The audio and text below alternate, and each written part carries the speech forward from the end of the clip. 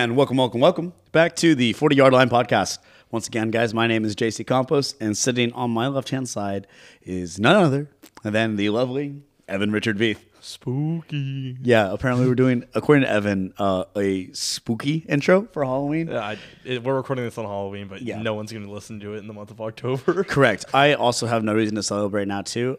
So as we are recording on a Tuesday in October on this 31st of the year of our Lord 2023, Max Scherzer and Adolis Garcia are now out for the rest of the World Series. So, yeah. I'd be really upset if I supported the Rangers, but that's just me. Well, guys, you guys might get a really golden tangent next week if things don't go the way we need to. Guys, we got a lot to talk about today. We're going to circle around the NBA at the very end of our episode, talk a little about the first week, talk about, of course, the big news, the James Harden trade. Oh, yeah. And how the Spurs don't know how to use Wemby yet because Greg Popovich is washed. We'll talk about all of that. We're really getting into it. We're getting into it.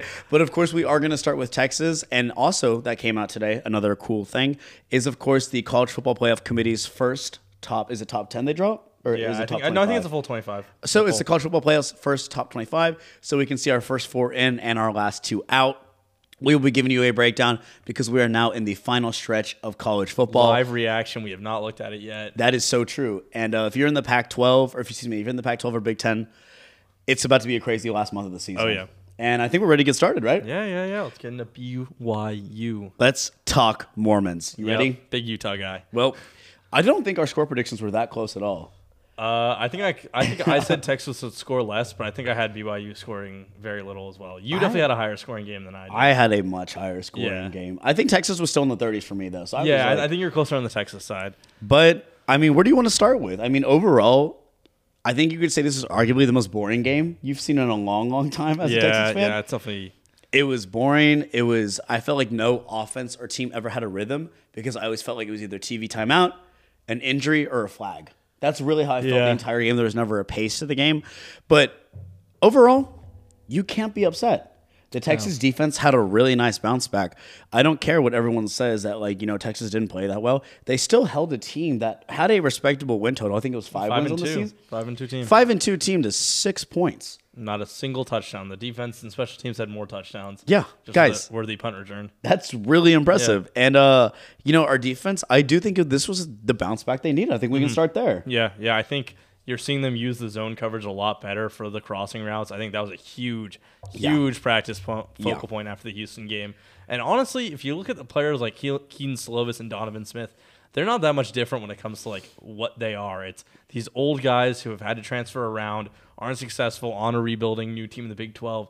BYU could have done something similar to what Houston did, but they really kept Slovis in check. Receivers were not getting to the middle of the field at all. Nope. There was always a guy there. I think Jahdae Barron had a crazy good game. I think he's a Thorpe Award finalist or whatever. He did. Yeah, he was announced today. Semifinalist. So wherever he's there, I mean, very well deserved. I saw PFF graded Sweat and Murphy as the two highest rated defensive linemen last week, and you could see it. I mean, Murphy looks like he gets held every play. He rushes the passer, and Sweat is a black hole down there on the rushing game. I mean, it's just anything that goes up the middle, he's getting a hand on that player. He's pushing through. That just defensive line is so talented, and we really saw the defense just take over this game. I completely agree, and I like what you said about holding because once again, this marks I think the 5th straight game. Texas has only gotten, I think, one holding call for them. Never happens. Big 12 refs are not in our favor this year. And, like you said, it was a really strong game for all of our team. I would like to officially say something today that I know will be shocked. This will shock you. I would like to make an official apology to one person. I know it's going to be. And one person on this Texas team. I've been very critical of you your entire career here at Texas. But after hearing you speak yesterday on KVUE and your Longhorns Media Day, I'd like to give an official apology to Michael Taft. He has played better this season, especially I guess from Baylor. Even though he struggled against Baylor, he has gotten progressively better since that moment. And his interception was a very pivotal moment for this Texas team on Saturday. So on the behalf of everyone here at the 40-yard line, actually just me because I'm the only one who says it, we apologize, Michael Taft. Seemed like a good guy. I missed both times I got the chance to talk to him. I didn't talk to him on Saturday, and then I had to leave Monday for class right before you went in. Damn. So I missed the Michael Taft moments. Well, hopefully he comes back. Did you hear about the Charles Wright praise? apparently, I think it was Christian Jones said if Charles Wright was just like if they had 11 Charles Wrights on the field, they never lose. See that. Well, they said like he's like the guy who's like staying in 40 minutes after. And I was like, toughest dude out there. That's pretty crazy, though. That's sick. That was sick. Yeah, it was Christian Jones that said it. Yeah. But he also said that about A.D. Mitchell, who had another fantastic game for the Texas Longhorns. I mean, 2 touchdowns. Can't get mad at that. A.D. Mitchell proving you only need 3 catches to have success. Yeah, exactly. Just like DeAndre Hopkins. Stat line. I mean, once again, yes. A.D. Mitchell really is like a 3-4 catch a guy type guy for the Texas offense. But if 2 of those catches are for 50-yard touchdowns, I'm not upset about it. Yeah, it's always been the big play, the high success rate plays for him. It's the getting a first down, get past midfield, getting a big catch, getting a touchdown catch. That play that Maalik threw to him, it was not. I saw a little bit of critique on it somehow, and I'm like, that's when he had to release the ball, and he got it to the back of the end zone in AD's hands enough where AD can make an uncontested catch, take a little bit of contact, and score the touchdown. And they look like they're working well together. We need to see where they get involved, especially downfield in the next game, which we'll talk about a little later. But I liked what I saw from JT's hands. At least he looks healthy. I think we're gonna start seeing him. Really, that bye week helped. Yeah, turning the corner for him. In general, the team's still very banged up. Catalan, Burke, Ewers, all probably not going to play on Saturday.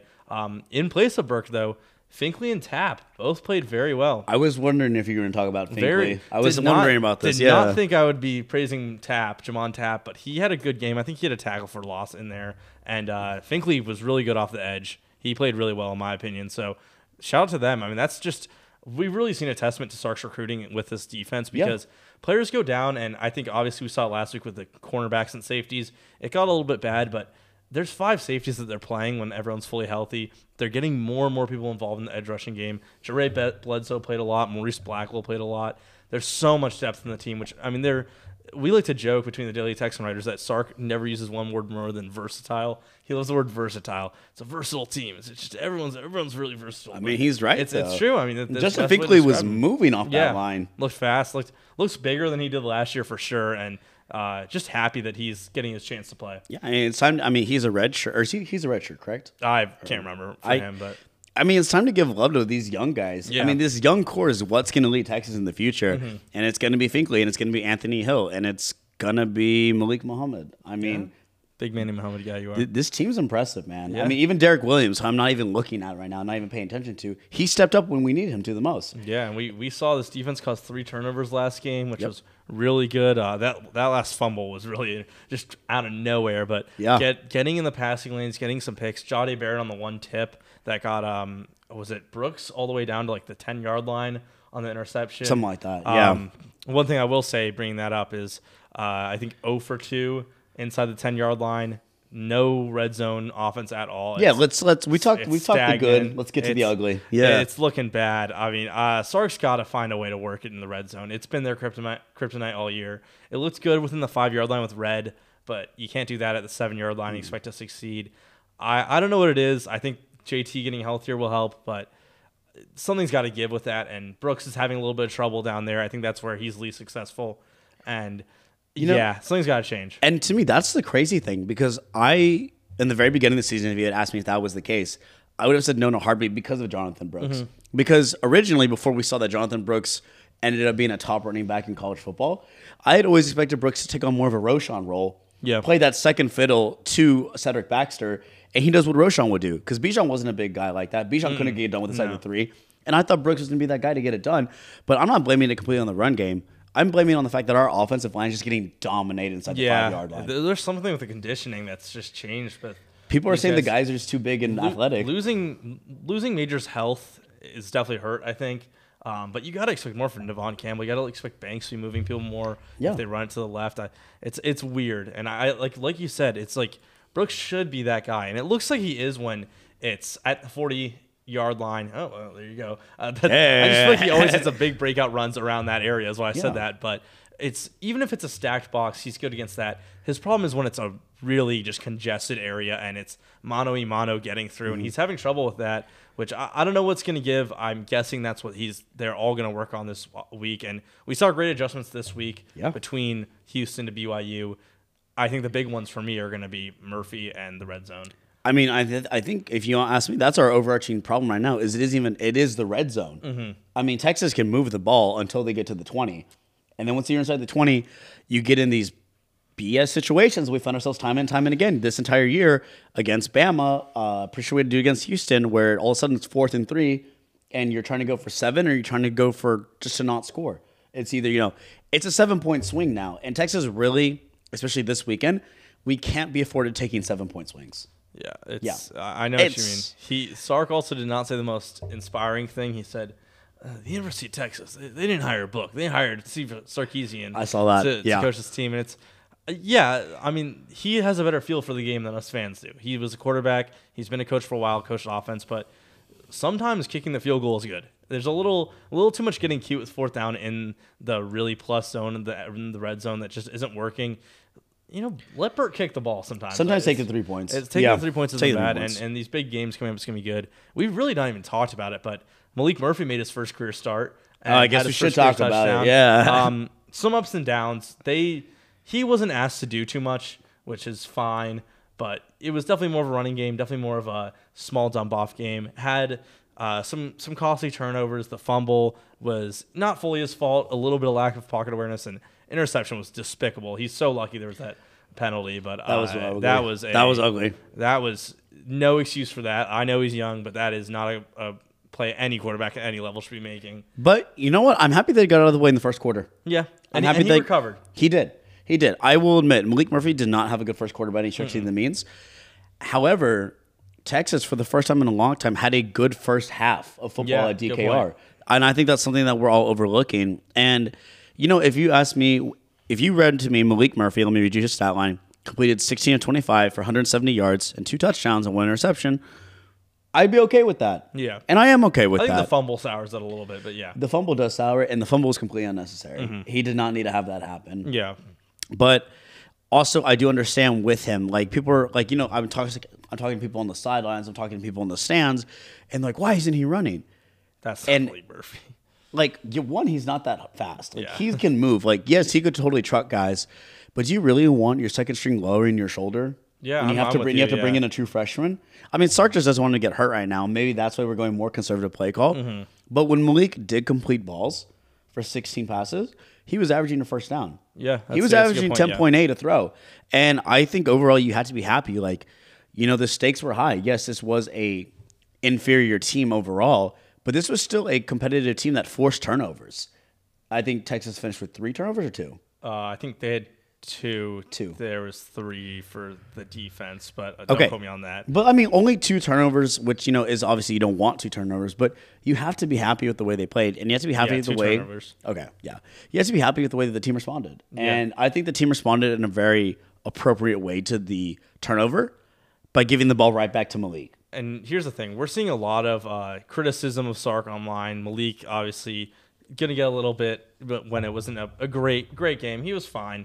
But a lot of people want Sark to lose the play calling duties, which I don't think should happen. But raise your hand. But at the end of the day, they're still 7-1, and every game matters. And apart from Oklahoma, for the last minute of the game, they have had every game in control, and they've won all these games. They're also one of only 3 teams in the nation to score 30 points in every single game. Yeah, they can't get to the 40, offense is there, but they get to 30. And here's all that Murphy needs to do: is you're asking him to come in and be a backup quarterback. All that a backup quarterback needs to do is give his team a chance to win. As long as he is allowing his team to win the game for him, that's fine. Does this team have enough talent to win the game around a quarterback that's not great? Of course, 100%. Absolutely. Every single team they have left on the schedule, they can win with a quarterback that's playing adequate. So if Murphy contains the turnovers, is playing fine, lets the playmakers make the plays, the defense is going to do its work, the playmakers are going to do his work. Yeah. He just needs to not mess up. Turn the ball over. And Sark needs to account for that and keep the same play calling that he would with Ewers, but have the shots be limited to high-value situations where 2nd and 1s at like the 40-yard line. I said it again. He just knows ball. Yeah. But it's not these 1st and 10s from the 25 from your own 25 where you throw it deep, it's incomplete, and suddenly he has to work from behind. We need high success rate plays, a lot of running the ball, and just let Murphy game manage. That's all he needs to do. I agree. And then, in theory, Ewers is coming back this year, so you don't need him to take a next step. I think, in theory, Ewers is back within the next 3 games. Yeah, if that's we're being the real. plan. I mean, if you keep announcing week to week, that's different from saying there's no timetable. Yeah, return. exactly. Saying week to week is saying a lot to me right now. I feel good. Yeah. I do feel really good, and for me, this game was a great turning point because it gave the chance for Maalik to make his mistakes. Yeah. It gave you the chance to make that bad fumble. It gave you the chance to throw a god-awful pick, but it also gave you the chance to make an impressive throw to A.D. Mitchell and to see J.T. Sanders have a circus catch, and for Jonathan Brooks to still get basically almost his 100 yards. Back there. This offense just needs to get, same thing, we're going to sound repetitive. We've been saying all year. This offense just needs to figure out your red zone offense and needs to figure out your third down defense, or not even your third down defense, your third down offense, really. Defense isn't that much of an Third down issue. was better this game, 6 for 11. We'll take that. I will say that I think it's time now to start putting more pressure on the offense, especially if our defense responds accordingly on Saturday against the run game. Well, and it's just they're so close. That's what Texas fans have been feeling. They're this there. Year they're getting the yardage. They're driving down the field. They are making successful plays. But they can't finish. But it's just that end zone. It's the red zone in the end zone, and if it's not a big play, if it's not a Jonathan Brooks run, if it's not a turnover, it's kind of hard to get these points. So big problems from the team there, but it's close. I think that's where you're honest to God. It's not going to be Maalik Murphy's dropping in the pocket and pressure's coming around him. I think you're going to have to get creative, real creative. And I'm saying you're going to have to use your athletic guys. You're going to have to use your Worthy and your Jonte and your Savion Red. You're going to need all three of the guys on the field at once. And Jonathan Brooks, and Jatavian Sanders, and Gunnar Helm. Yeah. You got to get creative. Yeah. You have to get creative with these packages. And Sark, for as creative as he is, I feel like every single time we're in the red zone, and this is a criticism of Sark directly, he is such a creative play caller, but I feel like we see the same 3 plays every single time that team is within inside the 10. It's an inside zone run up the gut. Yep. And then if not, then it's an outwards pass to Worthy. He kind of does a little zig route.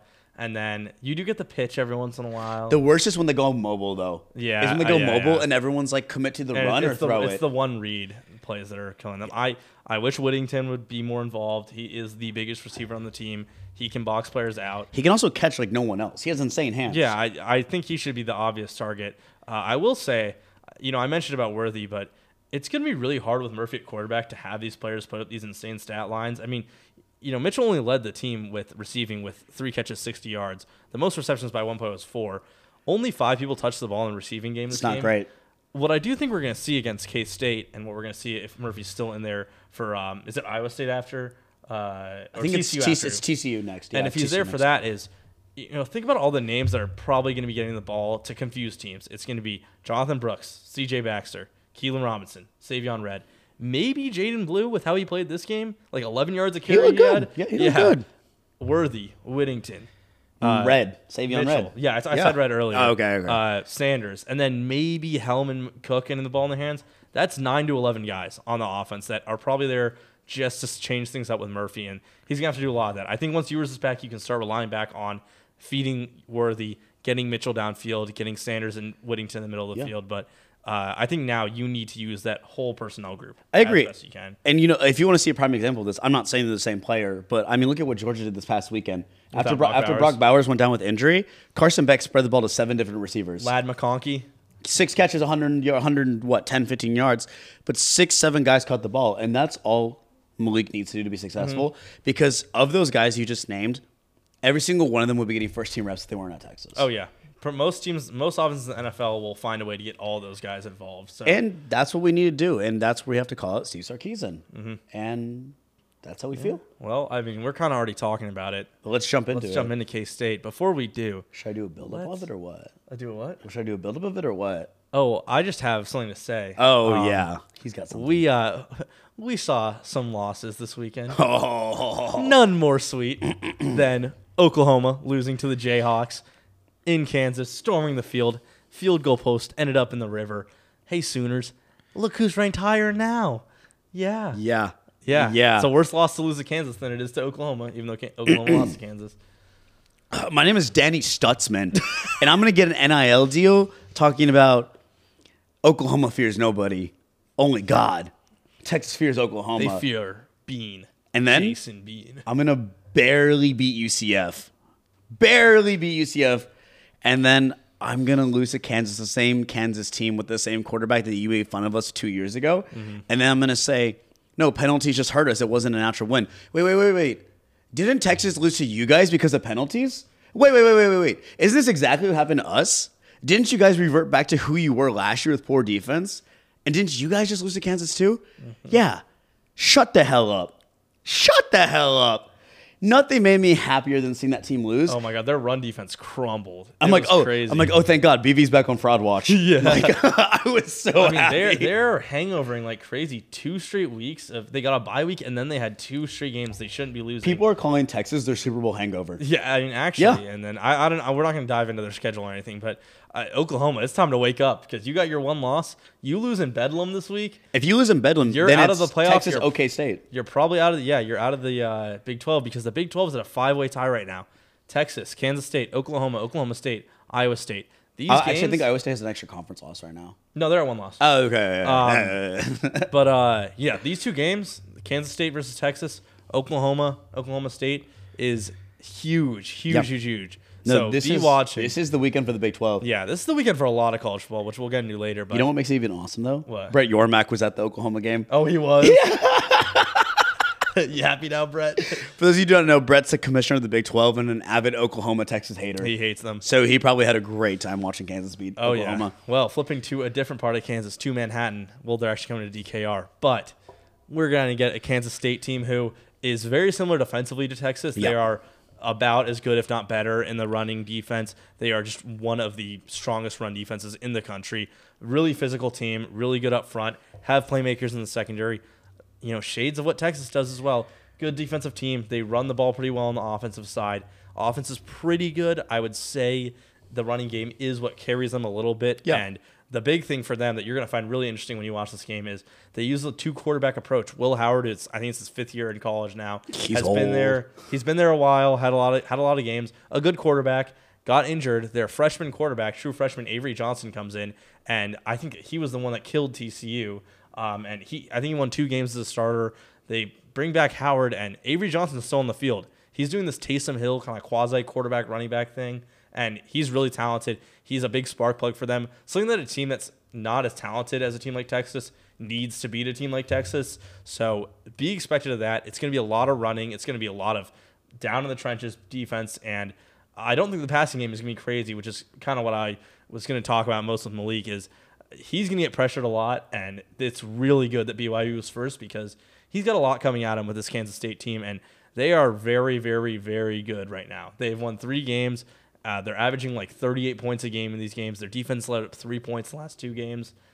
Crazy good team right now. Very scared, not going to lie. I'm terrified. Yep. I'm terrified. However, this is a very similar team to Texas. They've got their one dominant wide receiver like Xavier Worthy, and they've got a dominant tight end just like JT Sanders. Their run game is very, very impressive, but it's because it isn't just one running back. They're using 3. Yep. They're using 3 running backs, and they're using Taysom Hill. They have their little Swiss Army knife. Guy. The thing that makes me feel okay is that Texas has survived the running quarterback this year. Milroe. I'm not making an excuse for what happened with Dylan Gabriel. And honestly, I'm marking that OU game as an asterisk for how our team plays. Because that OU game just wasn't how our team plays. It was different. It was off. It was awful. But we survived Milroe. So we know we're able to do it. And we also know that if we're able to put pressure on a running quarterback, they will fall. Yes. Yeah, I think if you get a rushing quarterback under pressure, they will not perform to up to expectations, and they will try to rush passes too. And I think that's that's your first point of defense. So I think if you want Texas to win today, I'm going to do completely different what I said last week. I said last week with BYU, put 3 guys on the line. You're going to have to put 5 guys on the line. You're going to have to put 4 guys on the line and have like your little like sleeper spy in the middle. And I think Texas can win this game. Yeah, this is going to be a big Sweat, Collins, Murphy game. All of them up there. You got to get Ethan Bird going. I don't even think he's going to play. But it's going to be Sorrell, Tapp, Finkley. The big thing this game, in my opinion, is going to be the linebackers. Those are the ones that are expected to spy a player like Johnson. They're usually the reads on the read option, at least in the second level. They're going to have to be very disciplined, keep the spy maintained so they can't scramble out, and also just blow up these running games. I mean, this is a team that can move our D-line, but if the linebackers are there to stop it to 3-yard gains, you're going to force them to pass eventually, and that's where, you know what, let's get Brooks making plays. Ryan Watts was back. Oh, my God, he played so well. He did. I was so happy that he was back. Watts provides so much for that defense, and no one understands it. He's so important to that Texas defense. I will say their passing game does not scare me. Yeah, their passing game does not scare me. I'm fine with that too. I think I have the trust in our, especially now that people are getting healthier, like Catalan and Holmes, and all of a sudden the coming out party of Derek Williams. Yeah, Derek Williams started to play real well. Michael Taff, your boy. Michael Taff. Muhammad's played exceptionally well these last 3 weeks, too. He especially got a lot of playing time post A&M, or not post A&M, post Alabama. Like, starting in Baylor, that's when I first saw Muhammad for the first time. Yep. Like, when he had, like, that 16-yard sprints out of nowhere, blows it up in the backfield. That was cool. Like, I feel really good about our safeties and our corners taking these guys on one-on-one. And I'm not too worried about that. It's really going to come down to this run game and how does Texas respond to an RPO? Because I don't think we've faced too many of those yet. And I don't think Texas is ready for an RPO. I mean, it was Milroe and Gabriel. And Milroe, we contained. Gabriel gave us some fits. Yeah, you're going to have to expect a lot of that. I mean, you just have to make your adjustments in the locker room, too. And you got to see what's going on.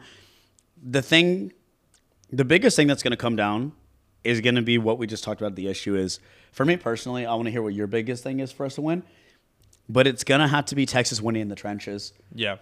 Just like it was against Alabama, just like we had to for almost every game this season. It's going to come down to the Texas offensive line. Are they going to be able to create that space for Jonathan Brooks? Because if Brooks can't get going, I don't think I have the confidence in Maalik to say you have to throw 30 passes this game. Yes. And you have to put up 30 points with one turnover. I completely agree with you. It's going to have to be the run. It's the run. Brooks has yet to carry the ball more than 22 times in the game. They've been keeping him between. He had 16 last week, which was low because he got subbed out. Been between 18 to 22 for his 5 most regular games. That's not bad though. That's still a good amount of touches. But I think we're going to have to expect him to get 25 and say, hey, Jonathan, you've been touted for your stamina. You are going to have to take hits. You're going to have to get 4 yards, 5 yards. It's not going to happen as explosive, but when we do get that explosive run, be ready. Like it might have to happen in the fourth quarter. It makes you wonder if that explosive run is going to come from Jaden Blue. Yeah, maybe it's Blue. Maybe it's Baxter. Blue showed that burst too. It makes you wonder if Texas going to be rotating 3 backs on Saturday. Yeah, very good point. I mean, you could make an argument they'll be rotating 5 if you're counting Keelan and Savion Red. Yeah, Keelan and Red are more like weapons, but it's big on that. I do think Maalik, we talked about a little bit what he has to do. Again, just give them a chance to win. When you need to throw on third down, make the throws. You don't have to expect him to throw it every time. If we get good run and a lot of chunk on the runs, then you know what? Then you can air the ball out. I think it's time to see what we used to see last year with Classic Sark, when we used to criticize him back when Quinn was still starting. I think this has got to be a Jordan Whittington game. Yeah, feed Jay-Witt. I think this has got to be your Jay-Witts going in or out for these 8-yard drags, these 13-yard drags, these 13-yard corners. I think it's got to be a Jay-Witt JT game where we're winning in the middle. Sanders, those kind of guys. I agree with you. We have to win in the middle. We're not going to win on the outside. And Sark loves to talk about being able to run when the team knows you're running. It's got to be being able to pass when the team knows you're passing. It's how is Murphy responding to a 4-man rush? 3rd and 6. How is the O-line responding to a 4-man rush? Are they giving him enough time, and is he making the right throws? Because once it's there, once it's seven defensive backs versus 4 receivers, it's just about finding the right little pocket. And if he can hit that, dude, Texas is fine. They can get these drives moving. Do they do zone as well? I'm not sure exactly about their scheme, but in theory, third downs, it's harder to get man to work just because you're going to have more people out there. Yeah. So I'm guessing it's going to be a lot more shaded zones. They're not going to have to worry about Murphy running, so they can drop more people back. It's definitely, I agree with you in the trenches, but what it will come down to is Maalik Murphy playing at Will Howard's level and just meeting that. Because Will Howard's not going to give you what Dylan Gabriel gave you. Not even really what Milroe could give you. Howard's probably sitting at 4th best quarterback in the Big 12, around that area. When Daniels is fully healthy, he's in the top 3. I'd say maybe even closer to comparable to Texas Tech's quarterback too. Tyler Show. Yeah, I'd around on that level. Yeah. Yeah, so it's not someone you have to out-duel. This is not going to be a throwing the ball 50 times, you're playing LSU. It's the trenches. It's getting the running game involved. Both sides of the ball, just how important it is. And I'm very excited for this game because I think it's going to be one where it's going to be back and forth, which we haven't seen much from Texas games. It was OU, and then most games Texas is decided by 7 minutes left in the fourth quarter. So, interesting to see how this plays out in the last 2 minutes. And I think it's going to be a close game, and we'll get into that later, but I think it's going to be a game they're going to win in the last 2 minutes of the game. I completely agree. And K-State, just to let you know, does boast the 23rd best rushing defense, and we boast the 14th best. Makes sense. It's coming down to literally 0.4. It's not a big difference. It really is not. And they've had just about the same amount of touches too. You could argue that Texas faced harder competition. You could make that argument. But also, when it really comes down to it, with the exception of last year, K-State has given Texas a lot of problems. Yes. K-State's given us a lot of problems. Who was their quarterback last year? Oh, it was Martinez. Adrian Martinez. Adrian Martinez, yeah. Thank God he's gone. He yeah. used to give us problems. Their running backs used to give us problems. Deuce Vaughn, I'm also very fortunate he's not there anymore either. But last year, it took Quinn Ewers having arguably his top 2 games at the time as a Texas quarterback to overcome and beat K-State. And Quinn had to step up and make big-time throws for the first time all season. And that's what's going to have to come down with Maalik. And Can you make the big-time throw? One thing I want to note about K-State's play style is when they played against like the 3 teams since their Texas Tech loss 4 weeks ago, they've had the ball for 32 minutes, 34 minutes, 38 minutes. They control the ball, and they ground and pound, but you got to take them out of that rhythm and just letting them move forward, take up clock, keep going. It's disrupting, it's turnovers, it's sacks, it's these havoc plays that are really important because Texas beat BYU while being killed on possession, right? Houston had more possession than Texas. Texas can win if the team has the ball more. It's about not letting them have it for a vast majority of the time. But also when we win comfortably, it's when we do outpossess. Yes, of course, yeah. But I don't think it's going to be a comfortable win if I'm being honest. I'm down to get score predictions if you are. I am. I will say the one thing you forgot, though, tackles for loss. Nobody blows at the backfield like Texas. That is true. Nobody blows at the backfield like Texas. And I'm very curious to see how their running back plays because I think we have an idea about how we're going to see Jonathan Brooks. He's a good player. He's going to play well. I don't think he's going to get stuff to the line, but DJ Giddens is their guy, who's their main rusher. You know, they do have a bit of a committee, but he's been very good for them recently, but has had his games where he's kind of fallen out of it. Against Texas Tech when they lost, he only had 53 yards. So it's important that if they can stop him early, get them passing, just get them out of rhythm. The game, you're out of the rhythm. Texas is feeling comfortable. So once it's there, it's just about leaving turnovers and penalties, and then they can win the game. So I like it. It's very cliche to say, but have more successful defensive plays, turn the ball over less, commit less penalties, you're probably going to win the game. It's the old adage, but it needs to work now. And I think it's going to have to be a classic game, but it's also going to be we're going to need 3 or 4 Sark plays to separate us. He's going to have to keep that in his bag. Yeah, have some bag plays for sure. He's going to have to put that trust in Maalik, too, that he's got to go out and do it. And honestly, I think he can make those throws. I think he can. I'm confident. I'm excited for Maalik. Let's do some score predictions. Right. Score prediction, team MVP. Okay. Team MVP, I'm going to go with Maalik Murphy. I'm going to say that this is going to be the most important game of Texas season, which I know I feel like I've said a lot this year. We say it 3 times already. But this really is it. The most important game is always the next game. So true. So true. I mean, Maalik, I'm not expecting a huge day from him, but I think Maalik Murphy needs to complete 18 to 25 passes, 19 to 26 passes, something like that, for 273 yards and 3 touchdowns. And I think 2 of those touchdowns have to come in the red zone. Yeah, that's the big one. It's not going to be the 50-yarders. I think if Texas wants to win, they got to take the ball to Brooks' hand inside the 5, and they got to say, Maalik, we're trusting you to go get it and make a smart decision. You're going to find someone in the back of the end zone, or you're going to hit that slant like we practiced all week. So I'm going to say that Texas is going to have to use Maalik in those crunch moments, and he's going to show why he was so highly recruited. He's going to show why he survived the Quinn Ewers transfer and the Arch commitment. Yeah. I feel good. Actually, that's a lie. I don't feel good. I'm terrified for this one. But I think Texas will be able to pull it out because it is a home game, because DKR has proven to be one of the most electric places in sports right now. And I think these fans are going to show up. 11 a.m. kick. It's going to be rough. Yeah, I think I got to be at the stadium at 5. I've got Texas winning in a pretty knockout punch game back and forth by a score of 31-28. 31-28? Yeah. I am going to go for, in a very similar vein, you can't predict Texas under 30, but you can't predict Texas over 40. That's how it is. 35-27 Texas. Okay. Close game. Kansas State's going to mess up a little bit at the end, and Texas is going to take it, out-duel them. I think the team MVP is going to be Jalen Ford. That's what I'm throwing out there. You're talking a sack, a couple tackles for loss. Talking about some tackles for loss. Okay. A big play. I think we're going to see him make the play of the game. You know what I mean? So it's got to come from somewhere. I'm a big old Jalen Ford fan. Depoy, that guy. Yeah. I mean, as long as Michael Tapp doesn't disappoint me, I don't care. Well, on that note, we talked a lot today. Yeah, we did. We talked a lot of Texas. I'm actually surprised how much we dove into it. I didn't really think that was it. But I think before we go ahead and start on college football playoff, I think it's time for a quick little ad break. So just remember, guys, that, of course, We are sponsored by Populous Fantasy Basketball. Populous, download in the App Store today. Change the way you play fantasy basketball. Make your fantasy a reality, I believe is our new coin we're taking right now. Guys, check out all the new features they have in the app. We will be rolling out our rookie class for Populous within the next couple weeks on the app, so keep an eye out for that. And, of course, make sure to check out our other show, which is done with our close friends and our first ever big-time interview, Miss Kelly Pash and Erica Sullivan. Make sure to give some love to Off the Deep End. Check them out on Spotify. Check out the 512 Media. We're doing a lot of cool stuff, guys, and we're ready to unveil a lot of real cool shows for y'all.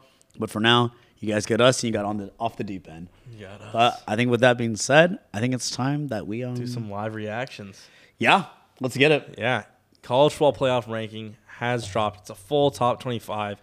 We really only care about the top 10 to 13, which is the ones we're going to name. I'm going to say 11. Let's do 11. Number 1, Ohio State comes in at number 1. What the Actually? See, Actually? the reason I had a feeling this would happen because they've gotten their wins out of the way. They've beaten Wisconsin. They beat Notre Dame. Penn State, Notre Dame. Both top 15 teams. Yep. So wow. It kind of makes sense. It's wow. And also they're very unlikely to get dethroned until Michigan. Yeah. So that's these guys want continuity. Same with Georgia being number 1 in the AP poll for so long. I'm shocked. Yeah. I'm completely shocked, actually. But you also got to remember the playoff is only this year. Excuse me. Coughing. There you go. Yeah. You need water? Yeah, I actually do. All right. I got you. Only this year. You start yapping while I... All right. Evan's going to record. Well, I don't know what he meant by this year, but yeah, that shocked me, guys, because if anything, I thought that eventually Ohio State was going to be the one to get knocked out because I do think Michigan will take them for the third year in a row in the game. Yeah. I do think it's going to happen. I know, obviously, there's still all this talk, about sign stealing and things like that with Michigan, but I don't really think that's important for this season. I do think that's going to be an off-season thing we can address. I'd say right now, though, that I think Michigan's more complete because of how dominant Michigan has been.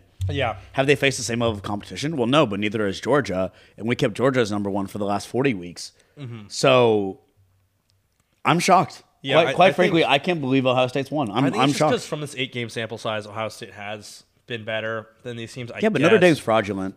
They always have been. We always knew that. Yeah, wow. Number 2 is Georgia. Checks out. That's fine. Making it there. Number 3, Michigan. Okay. I think the top 3 makes sense to me. That's about where I thought it would be. Not exactly the rankings itself. I see what you mean about Ohio State number 1, but I think those were going to be the 3 teams that were there. I would have switched 3 and 1, to be quite honest with you. Really? You would have Michigan number 1? I would put Michigan 1, Georgia 2, Ohio State 3. Which, if I'm correct, means we've got the ACC at 4? Florida State's at 4. Yeah, that's what I thought. That makes sense. Good win over LSU, who's proving to be one of the best offenses. They got a Heisman candidate. Yeah, Heisman candidate. Number 5, very much because of their most recent performances, Washington. Yeah. Sitting there, first one out right now if it happened. Makes sense. I think that's fair. That puts the 6 at Oregon? 6 is Oregon. Yeah, let's go. 6 is Oregon. Let's go. Probably the best... non-conference schedule or the best one-loss schedule, and of course number 7 is going to be Texas. Checks out. Yeah. Checks out. If you're looking at this compared to the AP top 25, only changes has been Ohio State's jumped ahead of Michigan and Georgia. Everything else is about the same. To be fair, the AP journalists are kind of morons, so I'm cool with this. You're the guy who forgot to add Louisville. He just forgot to add Louisville. That's so awesome. That's so awesome. Number 8, staying a little bit of continuity here, Alabama. Very similar to Texas and Oregon. That's massive for us. Lost to a big team. That's massive for us. Yeah. That's awesome. Yeah. That's awesome. I think people know Alabama's a good team, but they just don't admit it. Not trying to admit it. Wait, Alabama's 8? Yeah, I mean they've won every game since they beat us or they lost to us. So. That's huge for us. Yeah. That's huge. Okay, cool. Number 9, where it differs from the AP poll. AP poll has Penn State at number 9. Oklahoma's at number 9. I think that makes sense. They're giving love to them. They're giving love to their defense. They beat Texas, They deserve it, yeah. Number 10. This is going to surprise you, Ole Miss. Oh. 1 loss Ole Miss. Really? Yeah. What the hell? If you look at what Ole Miss has done this year, they beat Tulane, that's I think their only loss. I think they're like 24 or something like that. Yeah, they're 24. Alabama, they lost to, but it's Alabama. And then they've undefeated in SEC play, including beating LSU in a shootout. They have 2 ranked wins. Their only losses to a team ahead of them. I see it. They're very quiet, but they have a chance. They're going to play Georgia, and we'll talk a little bit about that kind of stuff. That's a sneaky quiet team. Yeah. That's a sneaky quiet team. Number 11 is Penn State. I don't think the CFP polls have any faith in Penn State, it seems like. I do. I mean, I've read all the articles that say out of the three, it's always Penn State's been the weakest. Yeah, I think that's proven to be the case. Yeah, and then 12 and 13, it's kind of processed by elimination. The only one last teams left in the Power 5, Missouri and Louisville. Very off chance. Could happen. If they went out, they could be in, but it's unlikely. And then it gets to LSU, Notre Dame, when Oregon does State. Louisville play Florida State? That's what I'm curious Louisville to and know. Florida State, I don't think play, actually. Would it have to be an ACC championship? It would have to be an ACC championship game. Louisville actually has a bit of a road where they're hosting their next 4 games, or their next 3 games. Okay. Or 3 of their next 4. I messed it up. No, you're They're good. going to Miami, second last game of the year. If they win that, they will be in the ACC championship. It's not easy to go into Miami because Miami is probably a top 25 to 30 team in the country. They have mental errors, but at home, they could beat Louisville. If not, Louisville has a game to play for the playoff. That's lit. There's a chance. That's lit. So that's where it's standing. Every other team, the next team is Notre Dame and LSU. Those teams, they won't make it. So I'm going to talk a little bit about let's dive into scheduling. Yeah. We got some college football is really ramping up. Whenever that first poll comes out, it's kind of starting to get real. Oh yeah. This week we got some games. Washington at USC could be the first loss for Washington. I know a lot of people are down on USC. No. But this is the thing. You're wrong. You're wrong. You're overcorrecting yourself. Okay, talk to me. This is what I'm saying. Is Talk to me. When teams like USC, who you want to lose, who you want to be right about being bad. Okay, yes, this is true. I do. It's the same thing with teams like LSU this year. It's you want them to be bad. And so then they fulfill your thing. It's still a top 25 team at home. It's still Caleb Williams. Yeah. This is when the But Caleb Williams, they struggled against Cal this weekend too. Yeah. USC still struggled against Cal. I mean, think about what Lincoln Riley's telling his team. This is your guys' chance. Like they weren't as pumped to play Cal as they were to host Washington. Yeah, but it's not like, I mean, to be quite frank with you, it's not like USC really has much to play for at this point.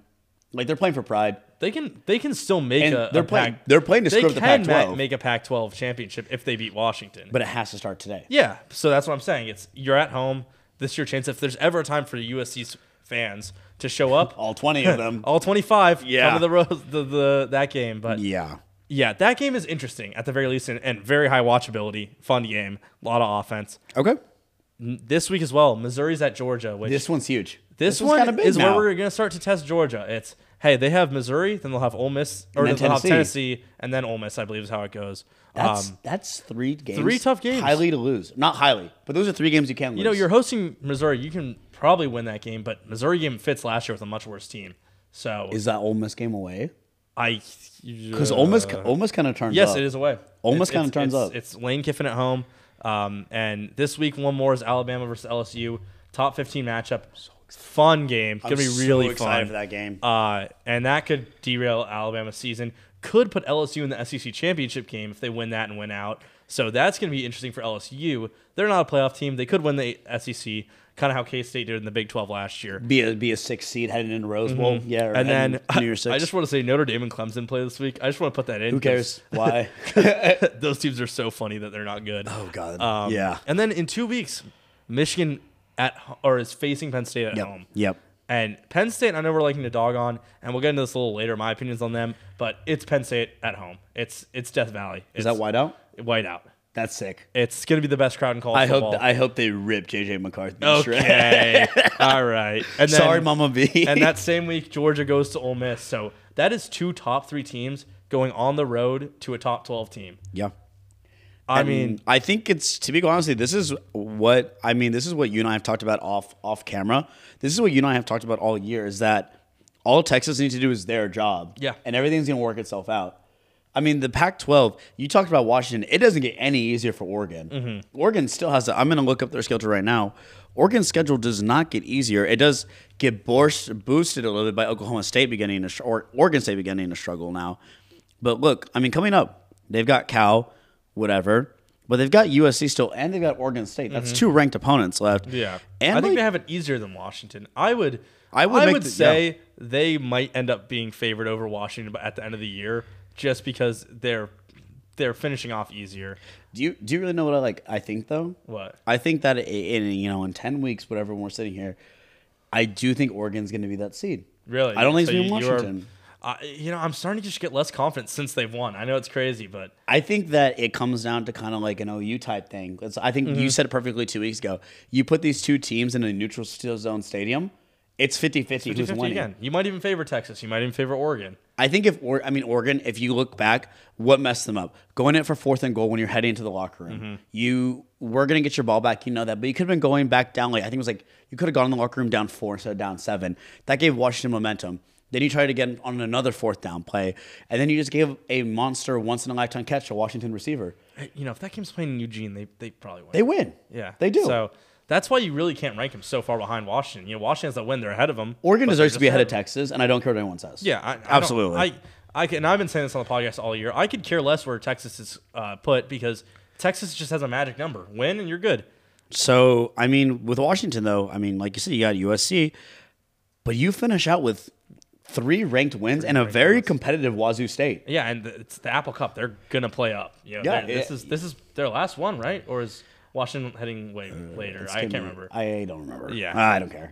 But this is 3 ranked wins, or this is 3 ranked games. Until FSU won't face really anyone until they get to the championship game. Ohio State doesn't face anyone until Michigan. Those 2 teams are staying in the top 4. But we could see Michigan, Georgia, UW all losing games. I do think, though, that if Alabama beats LSU, that in turn is going to indirectly hurt FSU. Because you could also say I do see what you could say that FSU is one of the most notable win is LSU. Mm-hmm. So in turn, it's if Alabama does that, it's going to hurt the other teams indirectly. But I will say if FSU wins out this year, they're in. They're in. I think that's just how it should be. It's a Power 5 Power conference. 5 undefeated. But how many of these teams are going to be undefeated? But you have to win your title. Mm-hmm. You have to win your title. Yeah, That's 100%. And technically, Louisville, Ole Miss, Missouri are all still in it, which it probably not, but it's interesting that these teams are playing very pivotal matchups pretty soon, and they're all in the mix. What's up? We got some Rangers news. Oh my goodness! Wow! Corey Seager hitting a 2-run bomb. Simeon triple to left. Tavares and Janikowski got on, and Jung scored on a wild pitch. Wow. Young scored on a wild pitch. 5 runs in the second inning. On 4 hits. That's awesome. That's all. Sorry, guys. Guys, I'm really excited. Yeah. Anyway, sorry, got distracted. All right, but we're gonna get this last bit done.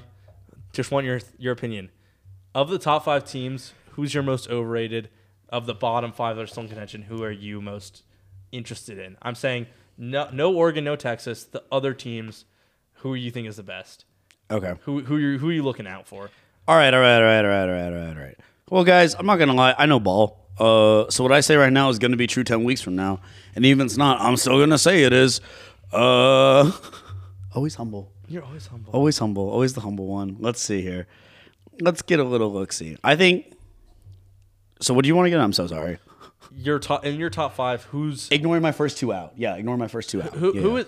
Besides Oregon and Texas, which we're kind of saying is around the same team. Yeah. Who in the top 5 are you saying is overrated, won't be there? Who in the bottom 5 has that chance to get there? I think because they haven't faced I'm kind of putting Florida State on fraud watch. Yeah, you've been doing it all year. I have. And you've gone against me all year. We've talked a lot about this. I'm a little anti-Florida State boy. I think the big thing is they could make it, but then get killed. And that's the thing, and that's why I hate it. That's why I'm happy we're going on a 12-team format, because that's what I used to have teams like Notre Dame that would sneak in there. It comes down to me. A lot of this comes down to what your ranked wins are by how much and what environment you were playing in. Yeah, that's what matters a lot to me when I'm looking at these teams. I'm thinking Oregon State's going to sneak in. Oregon State? No, not sorry. Oregon State, Oregon. Okay, yeah. I think we're looking at Michigan and Ohio State. One of them is going to kill the other. Mm-hmm. I think Georgia, unless Alabama or potentially LSU beats them in the SEC championship. Yeah. I don't think there's any way we don't not see Georgia in the playoff, though. Mm-hmm. I think Georgia absolutely scenario is a four. But I'm going to be really real with you. I think Alabama's a sneaky team to get into this still. Yeah. Alabama's not by any means the imagination. It would be the most Alabama way to do it. Just quietly sneak in. And win a game. And they're going to barely beat LSU, but then they're going to win in the SEC championship by 20. Yeah, you're calling that? It would just be a very Alabama way to do it. It would. I agree with you. I think we're not paying enough attention to Alabama, and honestly, I'm gonna call myself out. I'm not paying attention enough to Louisville either. They have some guys. They got some dudes. I got to give some love to Louisville. And then, like we said, it's beat Miami away, and you're in that championship game, and who knows what will happen once you're there. And also, we're going to be real. Miami's not a threat in a home environment either. No, it's not the same as going to Penn State. It's different. And that's why, for my answers, I've already been kind of talking about it. I think UW is my odd team out of this of Washington. I just don't think with this 3 ranked team schedule ahead of them, they're surviving. I think we're on the same schedule. I think we're on the same kind of level. Yeah, I think they're going to be behind Oregon in the way you're saying it. I think there's still a chance the Pac-12 does not have a representative. I think they're going to be the one that's malarkey. That cancel each other out. I think we're going to see Michigan, Georgia, Big 12, and then they're going to try to sneak in another SEC or Big 10 team. I still think Big 12 is odd man out right now. Yeah, okay. I think we're going to see a Big 12 team. God, I hope so. And then my team that you are very down on, and in general people are down on, and I don't think it's likely. I don't think anyone from 9 to 13 is likely. Yeah. Dude, Penn State is going to play Michigan at home, and that's no one else. So if they're going in, I don't know how the rankings would work if Ohio State loses to Michigan, but Penn State beat Michigan, but Ohio State beat Penn State. I don't know how that works out with the conference championship game. And Ohio State beat Penn State pretty easily, but whichever one of those 3 teams makes the conference championship game is going to win. In theory, they will win. Is it it's so? It's going to be Wisconsin or Iowa who they play. That's who it is, right? So okay, I couldn't remember. It's not like they're going to face anyone tough. So Penn State just needs to beat Michigan. And it's not out of the question to say that they could beat Michigan when they're at home. It probably comes down to point differential at that point. Yeah. So I don't exactly know how it goes, but if whatever scenario that gets Penn State beating Michigan and in the championship game, then they're a one-loss Big Ten champion. You do realize, though, that if Penn State beats Michigan, they're out of the college football playoff, right?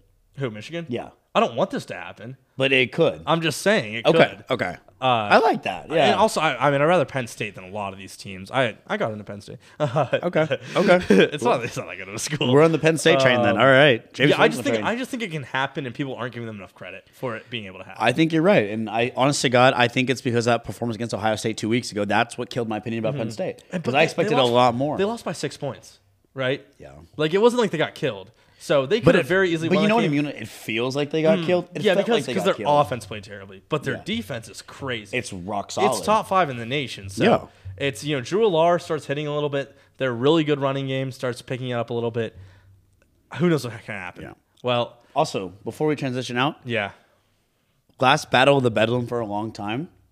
Watch out for Oklahoma to be on high upset alert this weekend. And if it happens, who knows what the Big 12 title game is going to be? It would probably be Oklahoma State in the winner of this game that Texas is playing. I completely agree with that. I mean, for Texas, this is as big as it gets. Yep. But go Cowboys. I'm pulling for the Cowboys this weekend. Yeah, I think we're good on college football. Yeah, I think we'll do a little short thing about the rest of the world. Yeah. You got any opinions about this week? Because there's been a lot of sports news. A lot of sports news, guys. It's really nice to be back in it. We're really back into the Equinox our prime. Yeah. We're back. We're cooking. We're better than ever. Really, the only notable thing. Did they call it back? Oh no, we're good. Okay. The only notable thing you can talk about really right now going on in the sports world is, of course, the NBA. NFL had their trade deadline today. Yep. Not much. Give some big love, though, to Kirk Cousins. Yeah. Rest in peace. Josh Dobbs, the takeover. Really do hope this isn't the end of his career. Yeah. I've really started to like the guy. I could see a world. I'm not going to. I think at this point, this might be current call for Kirk. Yeah. And I don't like that. No. Agreed. Yeah. But yeah, Vikings trading for Josh Dobbs, the Cardinals quarterback, which to me, I don't know how you interpret that, but that means the Vikings aren't ready to blow it up. No, that means we're going to lock Justin Jefferson into a long-term contract. Which we're going to have no matter what. A decent quarterback, and we're going to find a new quarterback in the offseason. And it's not going to be through the draft. They're finding a quarterback in the offseason through the NFL. And Josh Dobbs has been consistently healthy and like the 20th best quarterback. And 20th average. to 24th.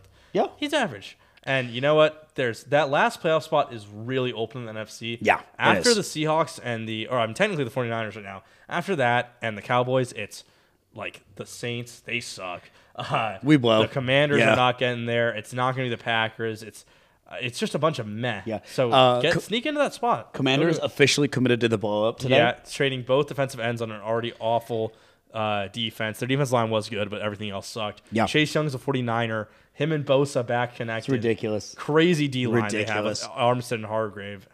what a defense they've assembled. It's all about Brock. And we haven't talked a lot about the NFL this year, but God, what the hell happened to Brock Purdy, man? Yeah, 3 weeks not looking good. It's hurting. He's looking like Mr. Irrelevant right now. And no Devo, no Trent, no win. I've still got a lot of faith in the Niners. I'm gonna give some quick love though to my friend Reese. You know Reese. Yeah. Give some quick love. I ran into Reese today, guys. I went on a 3-mile run today. Yeah, ran into Reese on the way back. And we were talking a lot because he's a Seahawks fan. Mm-hmm. And, he's like, the Vikings are getting the 1 seed. And I'm like, how so? Or not the Vikings, the Lions. He's like, the Lions are getting the 1 seed. I'm like, how do you mean that? Explain. And he said, it's because the NFC West and the NFC East are playing each other this year. And so because they're each playing each other, they're each just going to keep taking shots. So the Seahawks, they go Eagles, 49ers, Cowboys, 49ers in a 4-week stretch. That's crazy. And he's like, these teams are just going to kill each other. The Lions are only ever had to face the Seahawks is the hardest thing the Lions are going to see this season. Yeah. I mean, so he's like, I'm putting Detroit as a sneaky team to get to the 1 seed this year and the first round bye. I mean, they're looking good. 6-2. They got Donovan Peoples-Jones. Jameer Gibbs, they finally unlocked. I mean, their schedule, Chargers not playing well. Nope. Bears, Packers, wins. Saints, win. Bears, Broncos, win. Vikings, Cowboys, Vikings is how you finish the year. Cowboys is your hardest game left. Yeah, but you should be better than the Vikings. It's divisional games. You're gonna have to play them at home at some point. But yeah, and then I think the big one outside. And this Detroit defense is starting to get healthy again too. Yeah, they are. Yeah, Aiden Hutchinson, love that boy. Hey, I'm giving some love to the Lions. I mean, you know me. I've always been a Lions guy because of Dan Campbell. Should have been him. I hate you, Dennis Allen. I hope you never coach in the NFL again. I miss you, Dan Campbell. One more thing in the NFL. We saw the Mayo takeover from Will Levis. Yeah. He looked leaps and bounds better than Tannehill. Mr. White Boy over here. The Mayo takeover. Yeah, my friend Nate thinks he's going to be the next Jesus Christ. So, Jesus was white. Yeah. Yeah. The Mayo takeover. For those of you who don't know, that's not because he's white. It's because he puts mayo in his coffee, right? Yes. His coffee? Yes, mayo in his coffee. He's nasty. Yeah. He's got a nasty arm, though. Good for Will Levis. Facts. Everyone hates him, so now they're completely flipped. I've completely flipped, They but didn't write back. if I'm Maalik Willis, I'm just like, damn, I got to get out of here. Yeah. I got to get out of here. You got to here. get to the XFL. Well, speaking of changing leagues, we're going to change it over to Mr. Tubby getting traded. James Harden. Who you going, Tubby? James Harden is a Los Angeles Clipper. We're going to bash heads a little bit. We're already at an hour. I don't care. We talked about this off screen. Sorry, Katie. He doesn't like it. I like the James Harden move. You're an idiot. Basically, it was Harden for some second rounders, a pick swap, and then the ninth players on the Clippers bench. Morris, Batum, Covington. A lot of meh. So it's going to be Harden, Westbrook, PJ Tucker got moved as well. Yep. Kawhi, PG, Zubats. They still got Norman Powell. Westbrook. Bones Highland's there. It's the forward rotation is a little bit ugly. Trey Mann is there. Mason Plumlee, who highlight reel player. Mason Plumlee. I like it. You don't. I want to hear why you don't. I like it. One quick thing. This is the end of his career, so quick love. In order to make space for this, they did have to waive Danny Green. The Sixers did. Oh, no. Hey, RIP to San Antonio Spurs legend. That's it. That's current call for him. He's doing fun in the NBA and ESPN, though. He'll be all right. It doesn't work because for several things. For one, James Harden's going to want $45 million this summer. He's on an expiring deal. He did lead the league in assists last year, and I'll give you that. I will completely give you that. And I will admit that when Harden's on, Harden's on. However, I haven't seen James Harden be on since Houston. That's a good point. You're asking him to now go into a pretty... I just don't see how it works when Russell Westbrook and James Harden can't survive off the ball. I just don't see how that's going to work out. And then... who's to say Kawhi Leonard or Paul George even makes it to the end of the season? Yeah. I couldn't even tell you the last time either one of them made it to the end of a season or didn't miss, a month with injury. Or in the playoffs, There's just no depth once you get past their sixth man. And I think that was Phoenix's problem last year, and we kind of saw that. Phoenix fixed it, which is why I'm giving all love to Phoenix. But it's a health thing, and it's the fact that I just don't think aging vets have what it takes anymore. And it's crazy to think that now that Kawhi and PG are aging vets. Yeah. But that's how I'm viewing this league grew now. up on them. Yeah, it's expiring deals. It's going to be some of these guys are on their way out. And I quite frankly just don't think this Clippers team is going to have what it takes to go win 28 games? In the playoffs, You're potentially playing extra 40 games, and I don't think they have the endurance to do it. So here's my side of it. Let's hear it. no matter what, the regular season isn't going to judge how this trade works because the story isn't for Harden. It's never been the regular season. It's the playoffs. Also, seeds don't matter as much as they used to. No, and you're not getting the 1 seed from the Nuggets. And honestly, like you're probably not going to. If you get 2, it's really great because you get a playing team. But either way, like 3 through 6 in the West, who cares? It's all fair game. It's fair game. And I don't think they're going to be a 1 or 2 seed. Probably not. They could get to 2 if this team stays healthy. But my thing is that the Clippers were already, for lack of a better term, screwed. They were in the worst spot long term of any team in the West. I'll give you that. No matter what, once Kawhi and PG were over the hump in like a year or 2, if they were even healthy, it was gonna be full rebuild mode anyway. Yeah. They didn't give up something substantial. They basically give up scraps. You did lose a first rounder, but you lost a first round. In 2028 is the thing. It's like, oh, they could be bad by then. They could be. That's true.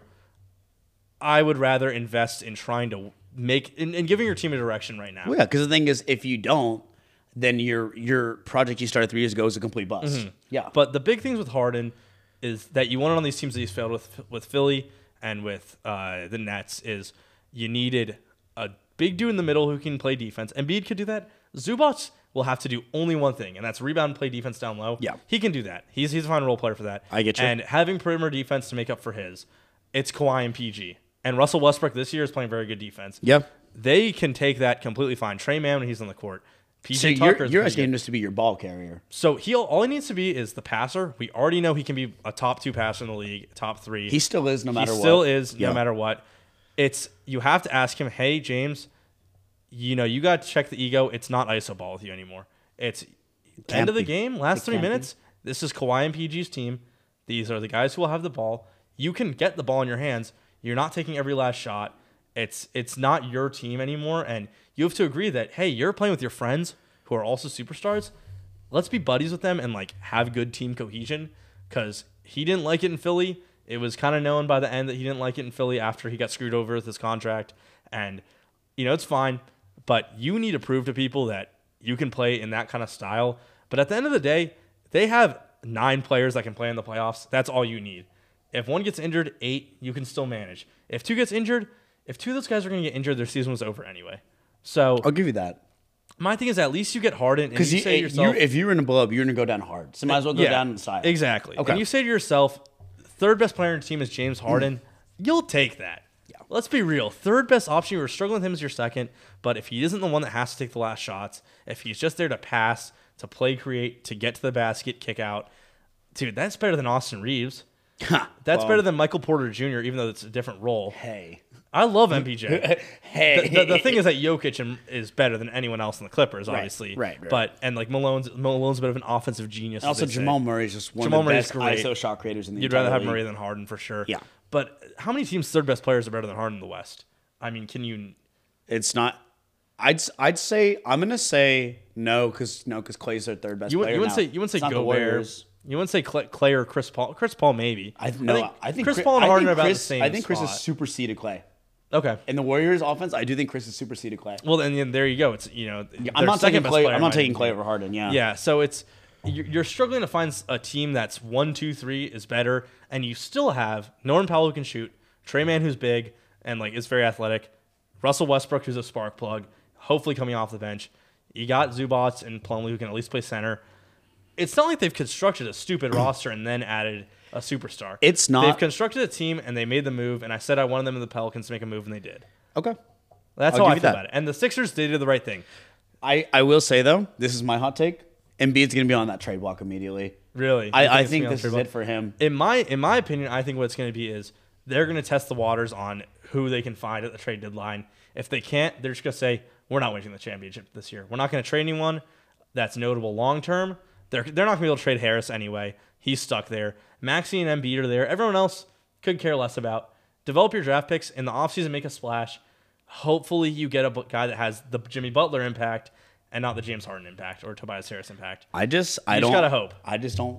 If I'm Philly, I think I cut my losses, and I accept that the process was a failure. Yeah, but it's fun. It's NBA is fun this year. NBA is great this year. My last thing is before we go.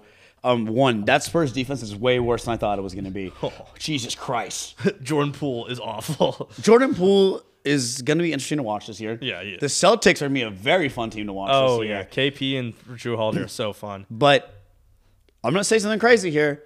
If I'm the San Antonio Spurs, I know he was our lottery pick last year.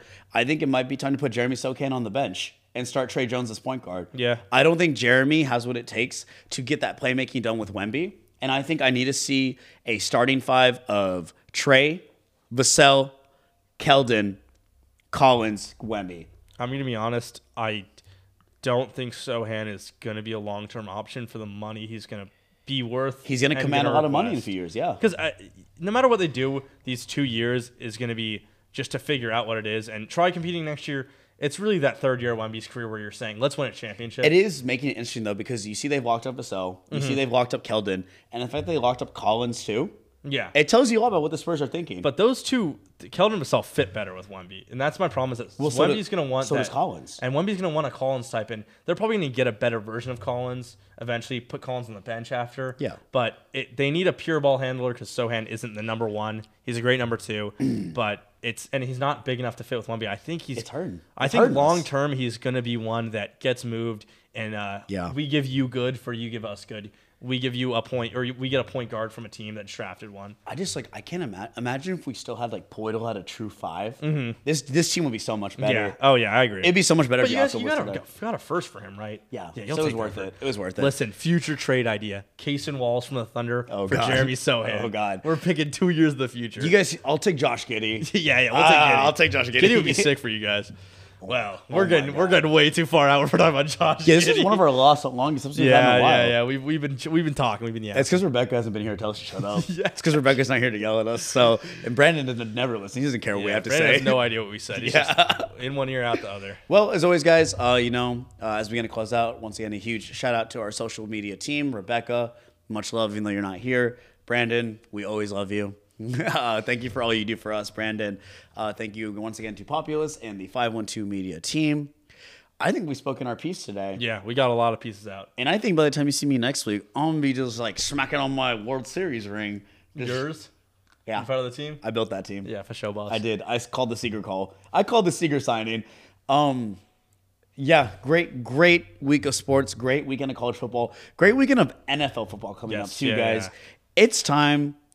Tell the girlfriends no. Tell the wives no. Hang out with your boys. It's time to commit 14 hours a day to just watching ball, boys. Sorry, Elizabeth. Sorry, Mom. I'll call you back next week. But, guys, that's all we got for you today. As always, thank you to everyone who supports us on the 40. Thank you to our friends and our family.